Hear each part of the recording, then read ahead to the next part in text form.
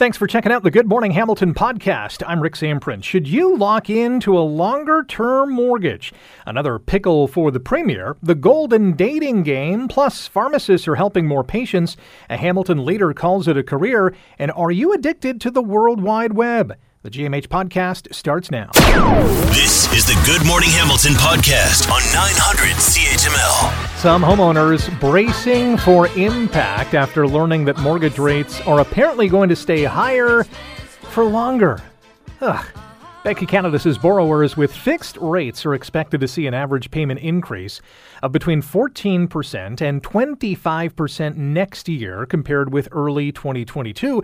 And in 2025 and 26, according to the central bank, payments should rise between 20 and 25%.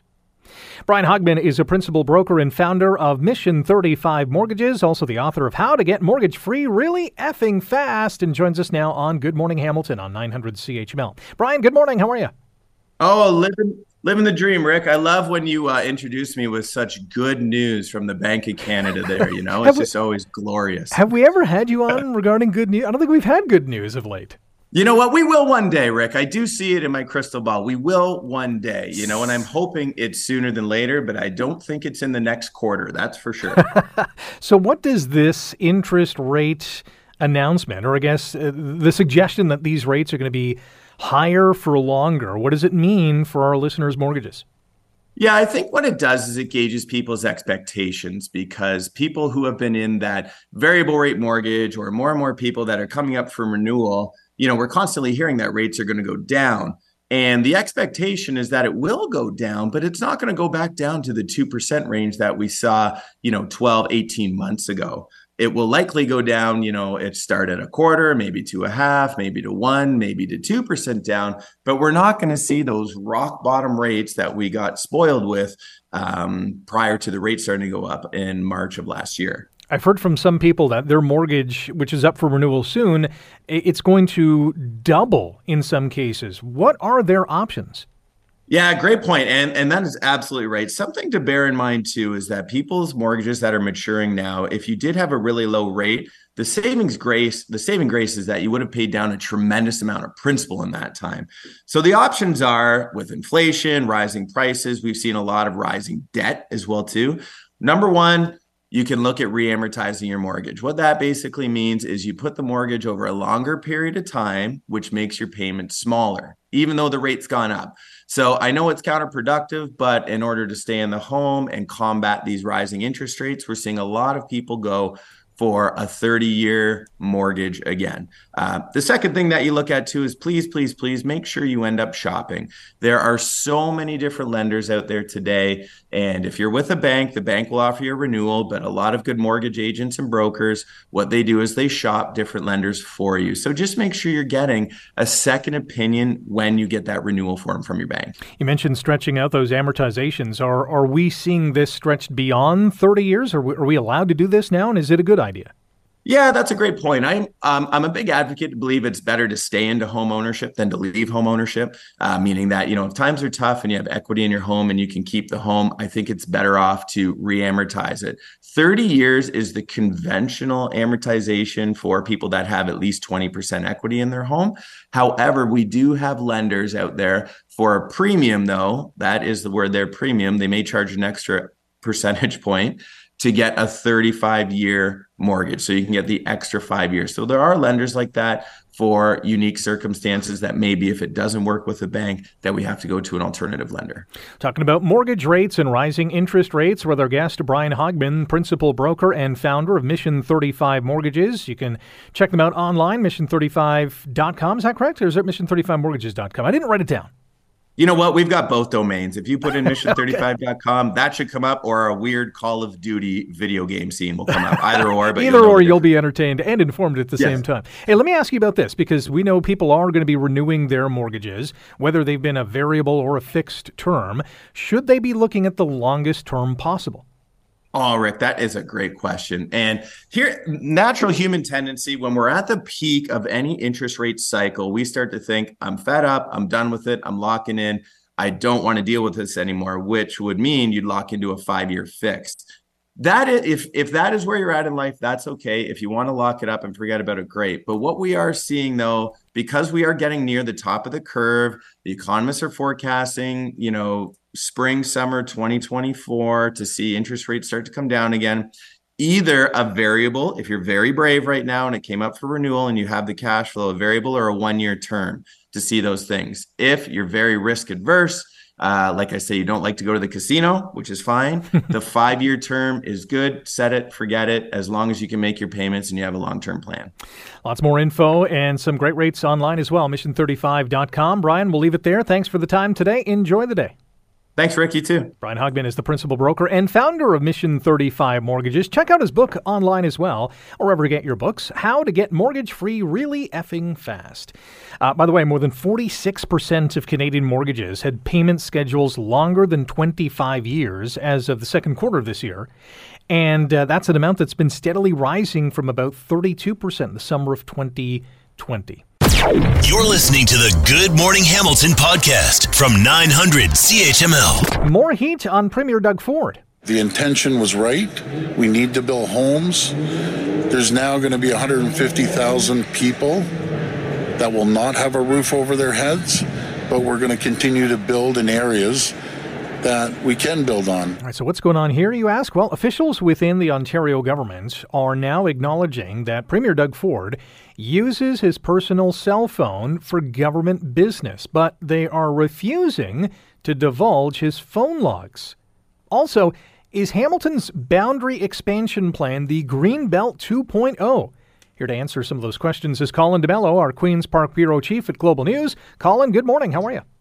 Hey, good morning. Thank you for having me. Some of our listeners might be thinking, well, what's the big deal with these phone logs? Why is the Premier's use of his personal cell phone for government business a problem?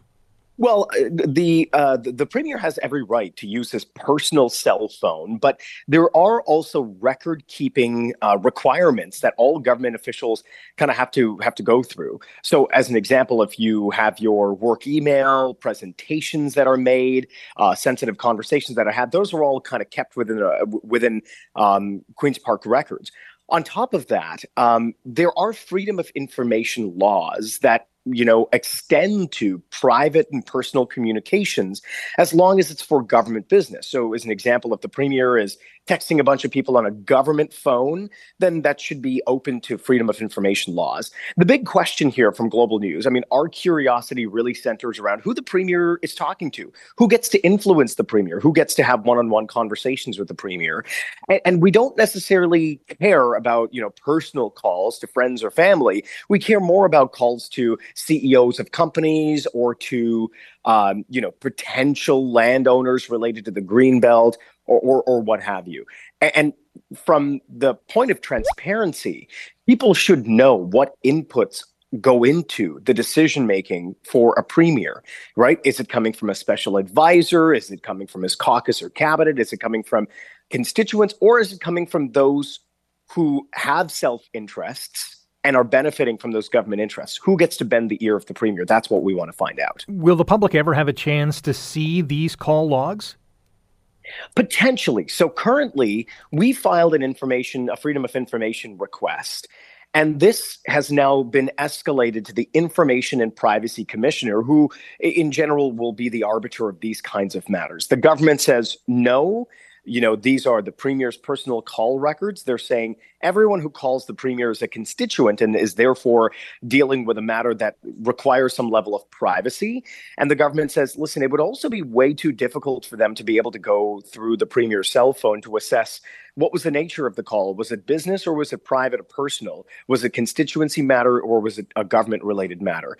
They're saying it's way too difficult for them to assess exactly who the Premier is talking to, so the government does not want to release those records.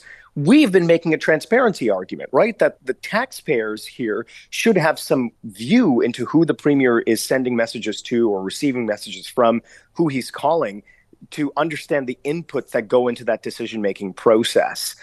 So it'll be the Information and Privacy Commissioner that'll ultimately decide what happens from here. And that's kind of our best shot to see whether or not we can get access to these records. Colin DeMello is our guest on Good Morning Hamilton on 900 CHML. Colin is our Queen's Park Bureau Chief at Global News. I want to switch gears to urban boundary expansion, because some are calling this the Greenbelt 2.0. As we know, Hamilton, Ottawa's in this boat as well, calling for the province to rethink its plan to expand each city's urban boundary. And some people are saying, yeah, this is Greenbelt 2.0. Developers are still being, told that, hey, these lands are available. What are you hearing? Well, the funny thing is that the province really hasn't said a heck of a lot about this. I mean, they're not really, because it hasn't risen to the same level of scandal that the Greenbelt did, the province is kind of taking a wait-and-see approach to see where it goes before making whatever decision they're going to make next.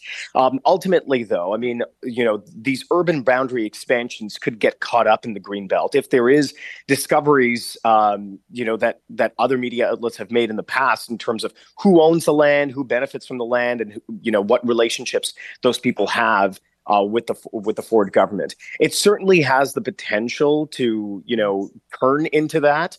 I think everything the government does from here on in, related to housing, related to land development, will come under intense scrutiny because of this Greenbelt scandal. And the government is going to move very cautiously to kind of open any lands for development here, because they've been burned so badly. And keep in mind, remember the premier said that he was going to be reversing the Greenbelt decision. They're going to be doing that in legislation, and they haven't actually tabled the legislation. Tomorrow will mark 2 weeks since the premier gave that apology in Niagara Falls and promised to reverse the decision.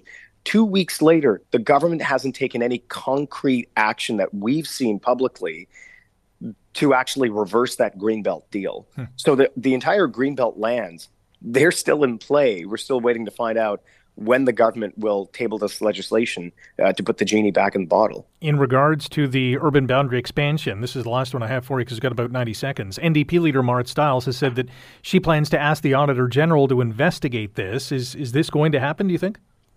Well, we have to see what the Auditor General says. Typically, the opposition parties will make a request, and then, the various bodies will kind of determine whether it rises to their level or it necessitates an investigation. But the last investigation the Auditor General did was the value for money audit investigation into the Greenbelt land swap, and that was what kind of touched off this entire scandal on August 9th when she delivered her report. So I think that's what the NDP is kind of going for here. If they were successful once in getting the Auditor General to investigate, and that led to a lot of information coming to light, then perhaps they might be successful again with the urban boundary expansions, getting them to investigate. I think what you're seeing from the opposition is, they are trying to fire off as many arrows as possible, hoping that some of them will land, knowing that not all of them will. But you're not going to find any success if you don't kind of launch those arrows anyway. That's a good point. Colin, always appreciate the time. Thanks for joining us and enjoy the day. My pleasure. Thanks for having me. Colin DeMello, Queen's Park Bureau Chief at Global News. You're listening to the Good Morning Hamilton podcast from 900 CHML. How does dating change once you're a senior? Well, ABC premiered The Golden Bachelor last week as 72-year-old Gary Turner, a retired restaurateur from Indiana, started his journey to find love. I want someone with high energy. I want someone who's a good communicator. I want someone who is trustworthy beyond question. I want someone with good life experiences, someone who's really intelligent in areas that maybe I'm not. The reality dating show premiered last week. It is apparently a big hit. A lot of people watched. And Amica Retirement Homes in Stony Creek actually held a viewing party for their residents. Carly Gagnon is the Community Relations Director at Amica Stony Creek and joins us on Good Morning Hamilton. Carly, good morning. How are you? Good morning. How are you this morning? I'm good. So is this, is watching the regular Bachelor, quote unquote, a common occurrence at Amica, or did you just think, hey, the Golden Bachelor's on, we got to let our residents in on the fun? Yeah, I mean, Amica Stony Creek we really try to focus on bringing back, or even just bringing in new innovative ways of enriching, the lives of our seniors that reside with us.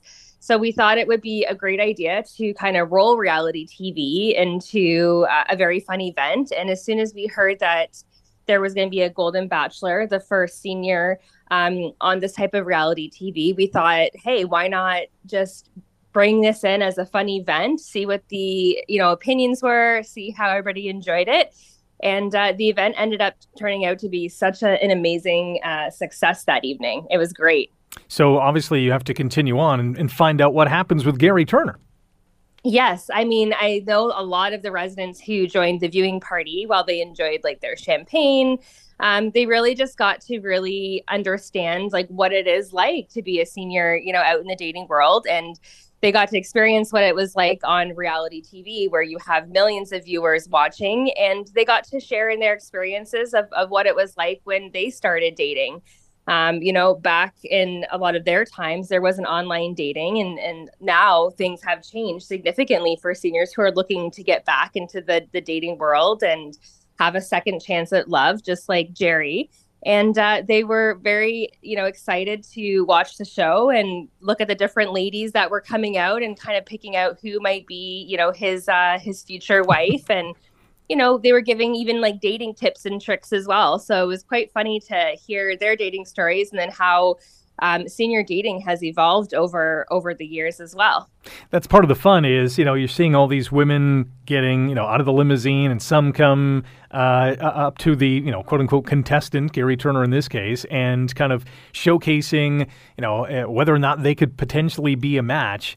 And I can just picture the seniors at Amica Stony Creek kind of watching this show and thinking, I would have done something different. And I'm not sure if you were able to watch it with them, but I can just kind of picture what they were saying.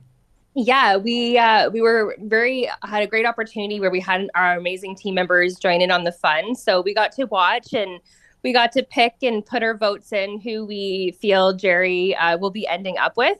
I'm a little biased, but personally, I really enjoy Edith. I think Edith will be the one that he ends up being with. But it was great to sit with the residents and chit chat and laugh.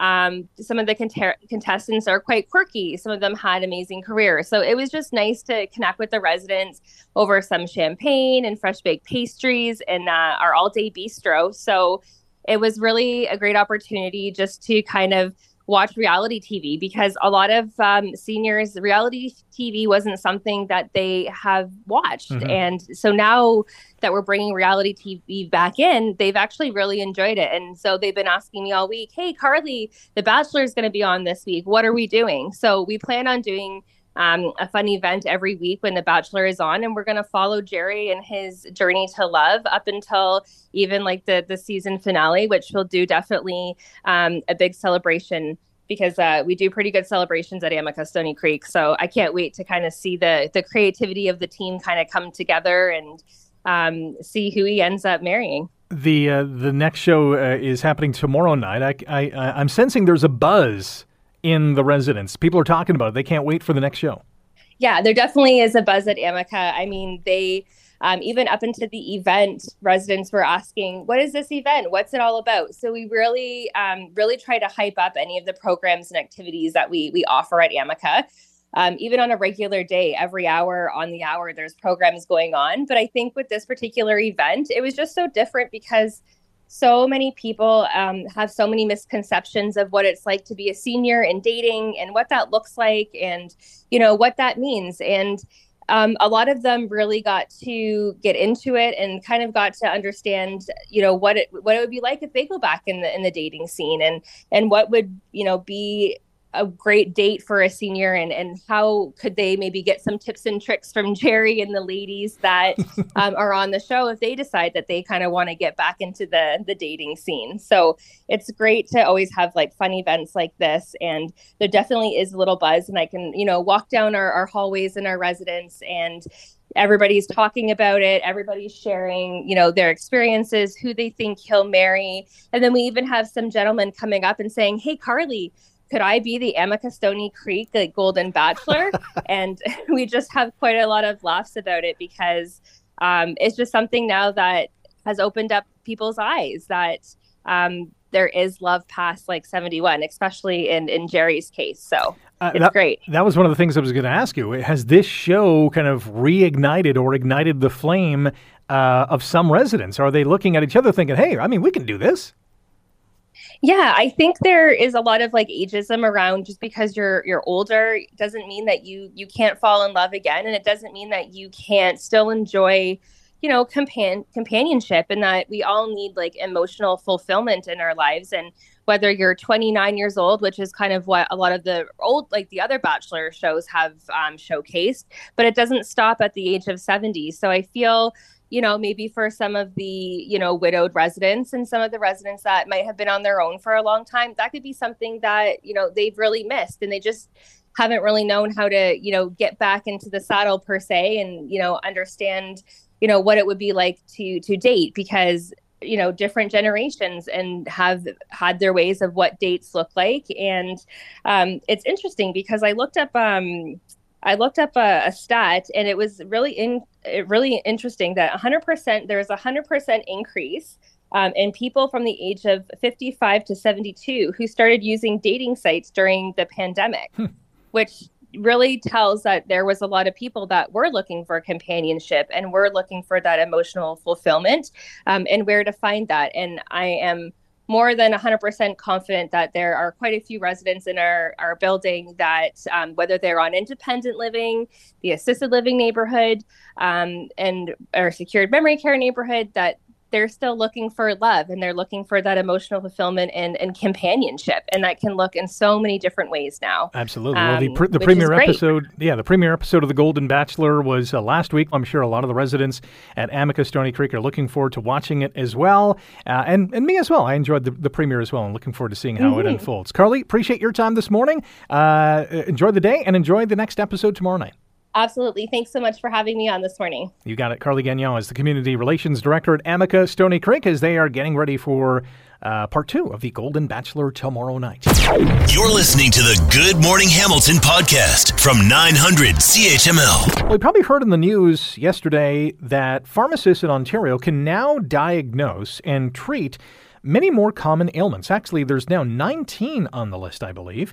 But they still can't prescribe things like birth control or emergency contraception. Now, that might come sometime down the line, but we heard yesterday from the CEO of the Ontario Pharmacists Association, Justin Bates, who said the ability to prescribe those medications is necessary to address women's health concerns, which I would say is very important. Joining us now on GMH is Mohammed Elsa Bakawi, a pharmacist at Shoppers Drug Marts. Mohammed, good morning. How are you? Good morning, Greg. Good morning. Thanks for having me. Hey, thanks for joining the show today. On Sunday, pharmacists' prescribing powers were expanded to include new medications for acne and diaper rash, canker sores, parasitic worms, nausea and vomiting in pregnancy. Have we seen already some people come in to get these medications? Thanks for having me, Rick. This is exciting news as we continue to build the momentum around leveraging really the expertise and education of pharmacists. And to answer your question, absolutely, that the demand has been quite high since January when we started this program of, pharmacists assessing and prescribing for minor ailments. It started with stuff like, urinary tract infections, uncomplicated urinary tract infections, cold sores, and as the minister a couple of days ago mentioned that it was over 400,000 assessments that got done since January 1st. So the demand has been quite high. Is this something that pharmacists want to do more of? They want more of these prescription powers? Is this a good thing? I think this is absolutely a great thing. And pharmacists, I see this at pharmacists, we have the education. You have all schools of pharmacy across the province. They teach PharmD program where every pharmacy graduate, they have to go through rigorous education within 6 years. They learn a lot about, clinical pharmacology, toxicology, prescribing authorities. So this is exciting that the pharmacists can actually practice what they learned in school. So when it comes to prescribing these pills or medications for these ailments, it's also freeing up some time for physicians, for family doctors that don't have to deal with this kind of thing. So this is obviously a big thumbs up for people who need help right away. Absolutely. So I see that this is creating capacity, increasing faster, convenient access. Pharmacies are open in Shoppers Drug Mart. We're open late hours. So this is really increasing the access to these pharmacists. So I see that there is, gap in access to care, and you have pharmacists who are educated and willing to help. Plus, we have that trusted relationship with the pharmacists, between the pharmacists and the public. And when you see 400,000 assessments getting done, that tells me that there is appetite, there is a willingness of pharmacists to really help and be part of the solution. And the public, absolutely, they trust the pharmacists. So why not? Let's work together as a team to really help reduce the emergency department visits, really freeing up the time for the doctors actually to deal with more complicated cases. Yeah, those ER visits, that's a good point, too, because we know that not everyone has a family doctor. And if someone gets sick and doesn't have a family doctor, it's, one way of getting treatment is to go to the ER, which is not a great step. If they can go to a pharmacist and get the medication they need, I mean, that's going to save a lot of time and a lot of energy and a lot of heartache as well. Mohammed El-Sabakawi is a pharmacist at Shoppers Drug Mart and is our guest on Good Morning Hamilton on 900 CHML. So when it comes to birth control and emergency contraception, how much longer are we going to have to wait before we see some pharmacists handle that as well? Very good question. I would love for that wait not to be long. We aspire to practice as our fellow pharmacists in Alberta who've been doing this for over 10 years, and they're doing this in a safe and effective manner. So we aspire to doing this, but I think I really agree with the government that it's great that they're doing this in a phased approach, and it can be done in a safe and effective way. But to answer your question, pharmacists are hungry, and they're willing to help, and they're ready to step up as we've done in the pandemic. You can see that we were quickly able to mobilize and really be there for our patients to deliver COVID testing, COVID vaccines, and really prescribing for Paxlovid. So we can't really wait for to expand the scope of practice for pharmacists to match what other provinces have been doing for decades now. Speaking of COVID, and flu season is just about here, are we seeing some people coming into pharmacies to get their shots? We have been seeing a lot of patients asking, when is the flu shot coming? When are the flu shots coming? So we anticipate that it will be a very busy season. I encourage everybody listening to get, your flu shot and the COVID vaccines as well. And again, Shoppers Drug Mart, we're open late. You can book appointments on, the online, or you can book through the PC Health app, or you can just walk in, depending on the pharmacy. You just need to speak with your pharmacist. Excellent stuff, Mohammed. Thank you for your time this morning, and enjoy the day. Thanks so much for having me. That is Shoppers Drug Mart pharmacist Mohammed El-Sabakawi chiming in on the new ailments that pharmacists can now prescribe in terms of medications. Birth control and emergency contraception not on that list right now. It sounds like they will join the list in 2024. You're listening to the Good Morning Hamilton podcast from 900 CHML. A longtime leader in this community announcing his retirement from the Hamilton Community Foundation. In a social media post yesterday, Terry Cook wrote, quote, "Some career news. I have officially entered the departure lounge. What a ride it has been. Thankful for so many who've been part of my journey, especially the four loves of my life." Terry Cook is currently still the president and CEO of the Hamilton Community Foundation, at least for the next year. He joins us now on Good Morning Hamilton. Terry, good morning. How are you? I'm excellent, Rick. Nice to be on with you. Was this an easy decision or was this a hard decision?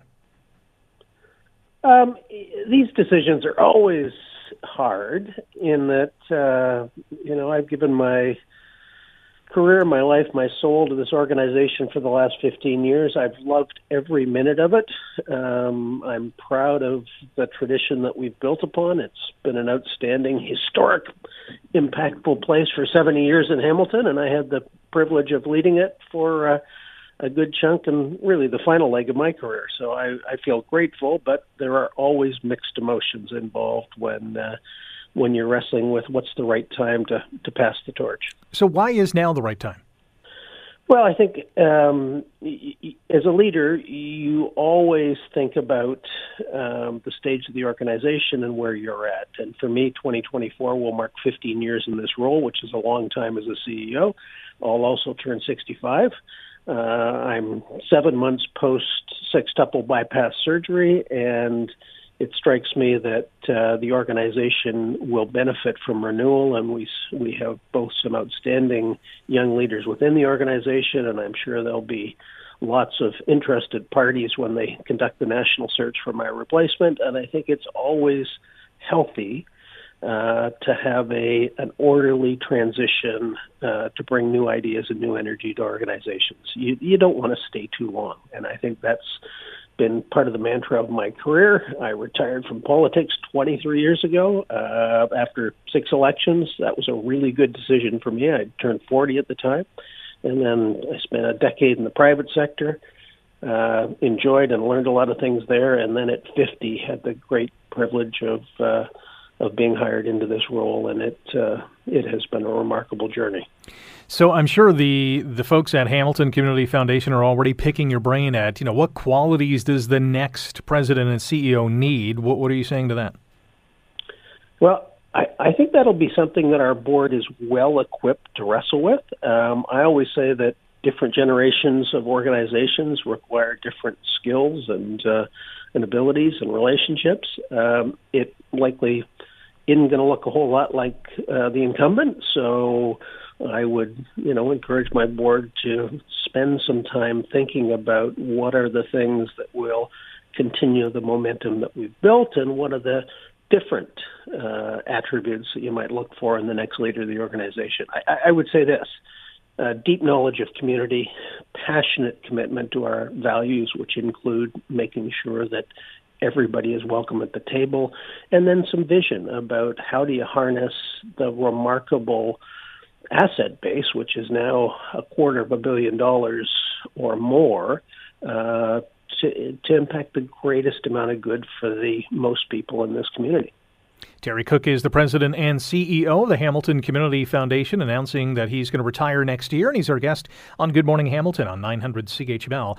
Every leader, when they're leaving an organization, wants to leave it in a better place, and I'm sure you're doing that. How much better, more impactful can this foundation become?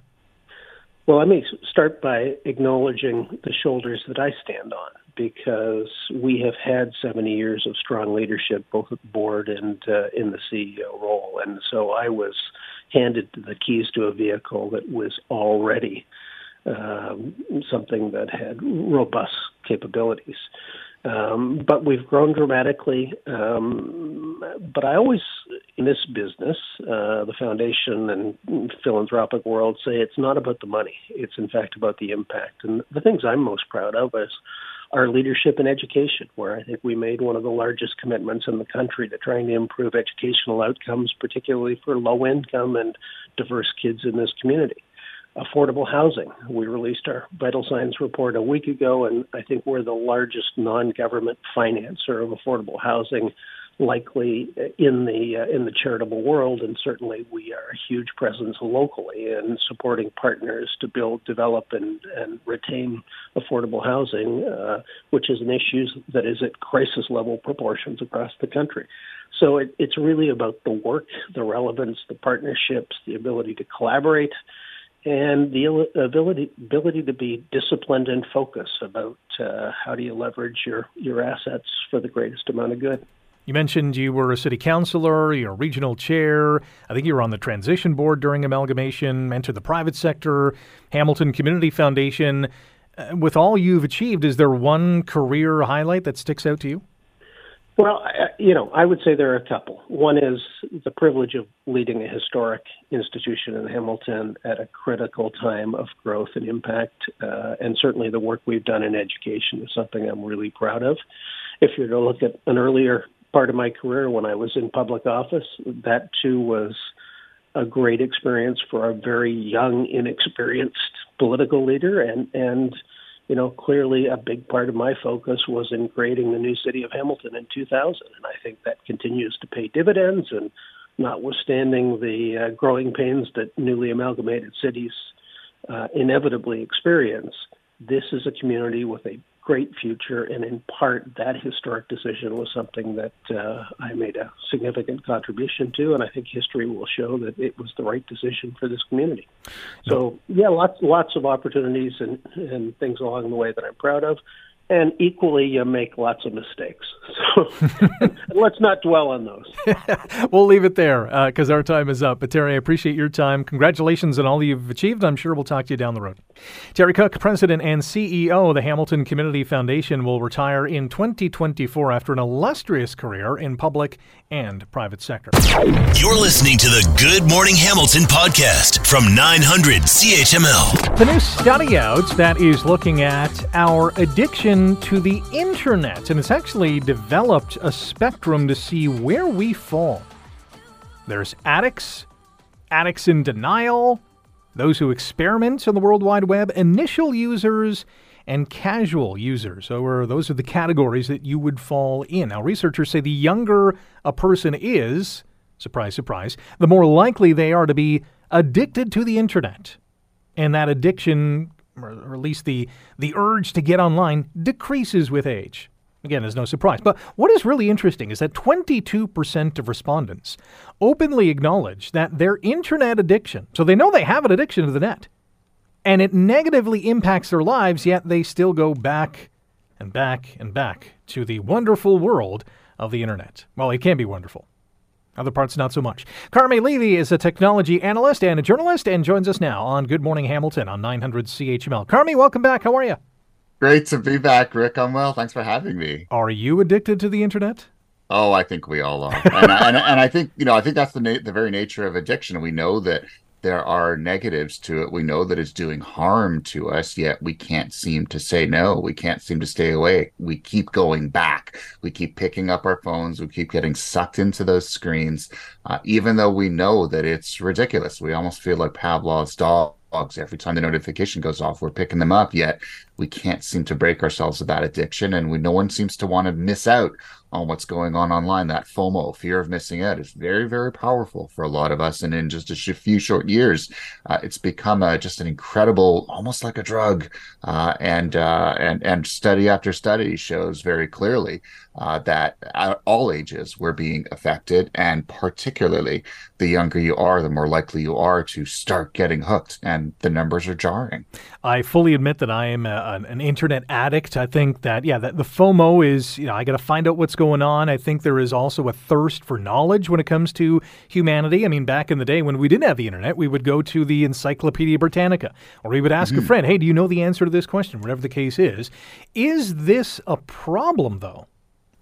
To a certain degree, yeah. I mean, simply using the technology to answer questions, to, figure out how to get something done at work, to help us complete an assignment at school. Of course, these are great things. I think back to when I was in elementary and high school and how much I wish I could have had the internet then to, do what I do. Our kids are so incredibly lucky to have these absolutely historic tools to get stuff done. It's remarkable what you can accomplish if you know how to leverage the technology. But that's the thing about technology. There are always two sides to it. There's the positive, use it the right way to do positive things, or get sucked into it and lose control of yourself and sort of be subject to the negatives.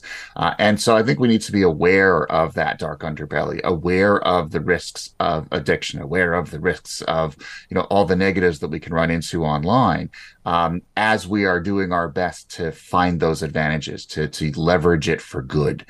So it's all up to us, right? It's entirely our call when we pick up our phone, when we first boot up our laptop in the morning, how we're going to spend that time. Are we going to use it to finish that paper, get it done, and then get back to life?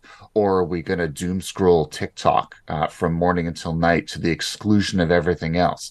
Because if it's the latter, then I think we're falling victim to the dark side. If it's the former, then I think we've kind of figured out what that balancing point is. Again, this research says the younger the person is, the more likely they are to be addicted to the internet. If there are parents or even grandparents listening right now thinking, well, what are the warning signs? What should I be looking at? What are some of those key indicators that suggest a child or a youth is addicted to the net? Well, in often cases, they won't tell you what they're, our kids, when they were at that age, and, the age here that we're seeing that's especially concerning is 11 to 17. It's, Common Sense Media is releasing data that shows that some kids are spending they're getting upwards of 5,000 notifications within a 1-day period. They're spending up to 16 hours a day in one app, TikTok, almost to the exclusion of all others. And so a sign for parents when, if you're wondering if your kids are problematic in terms of their use of technology is, are they communicating how they're using technology? If they're not, if they're hiding it from you, then that's clearly a problem. If you're not having dialogue, that's usually the first and most significant sign that there is a problem. And it was just as true in non-technology issues as it is with tech. But in terms of technology, as a parent, you should have visibility into how your child is using technology. What's not necessarily standing over their shoulder. That is not the answer. 24/7 monitoring is not the answer, but simply being able to talk to your kid about it and having your kid tell you in an honest and forthright way what they're experiencing, what they're using, issues they're running into, so that you can be, part of that conversation with them. As soon as that conversation stops, that's your red flag. We have a couple more minutes with Carmi Levy, technology analyst and journalist, as we talk about internet addiction on Good Morning Hamilton on 900 CHML. Is there, if your child or grandchild is addicted, and maybe someone in their adult years is addicted as well, listening to this thinking, I need to get some help, are there resources out there to get help? Short of deleting all the applications, no. The reason being is these are everyday tools that we're using. And so, obviously, built into the operating systems, built into the apps, there are limits. So you can set screen time limits for yourself. You can set connection limits for yourself. Or for someone else, if you want. If your child agrees, you can set barriers and things like that. But truth be told, this is one of the most easily accessible technology addictions there is, simply because this tech is so ubiquitous, and that really is the problem.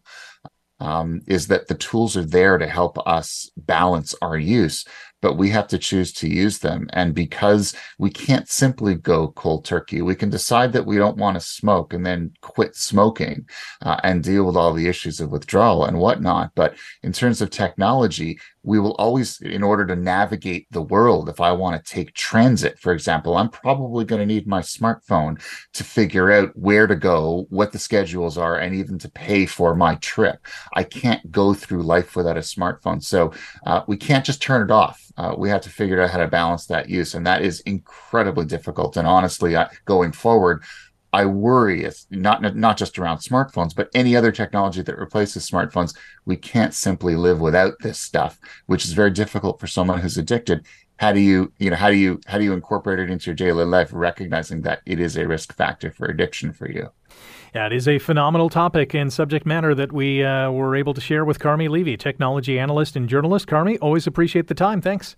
So great being here, Rick. Thank you.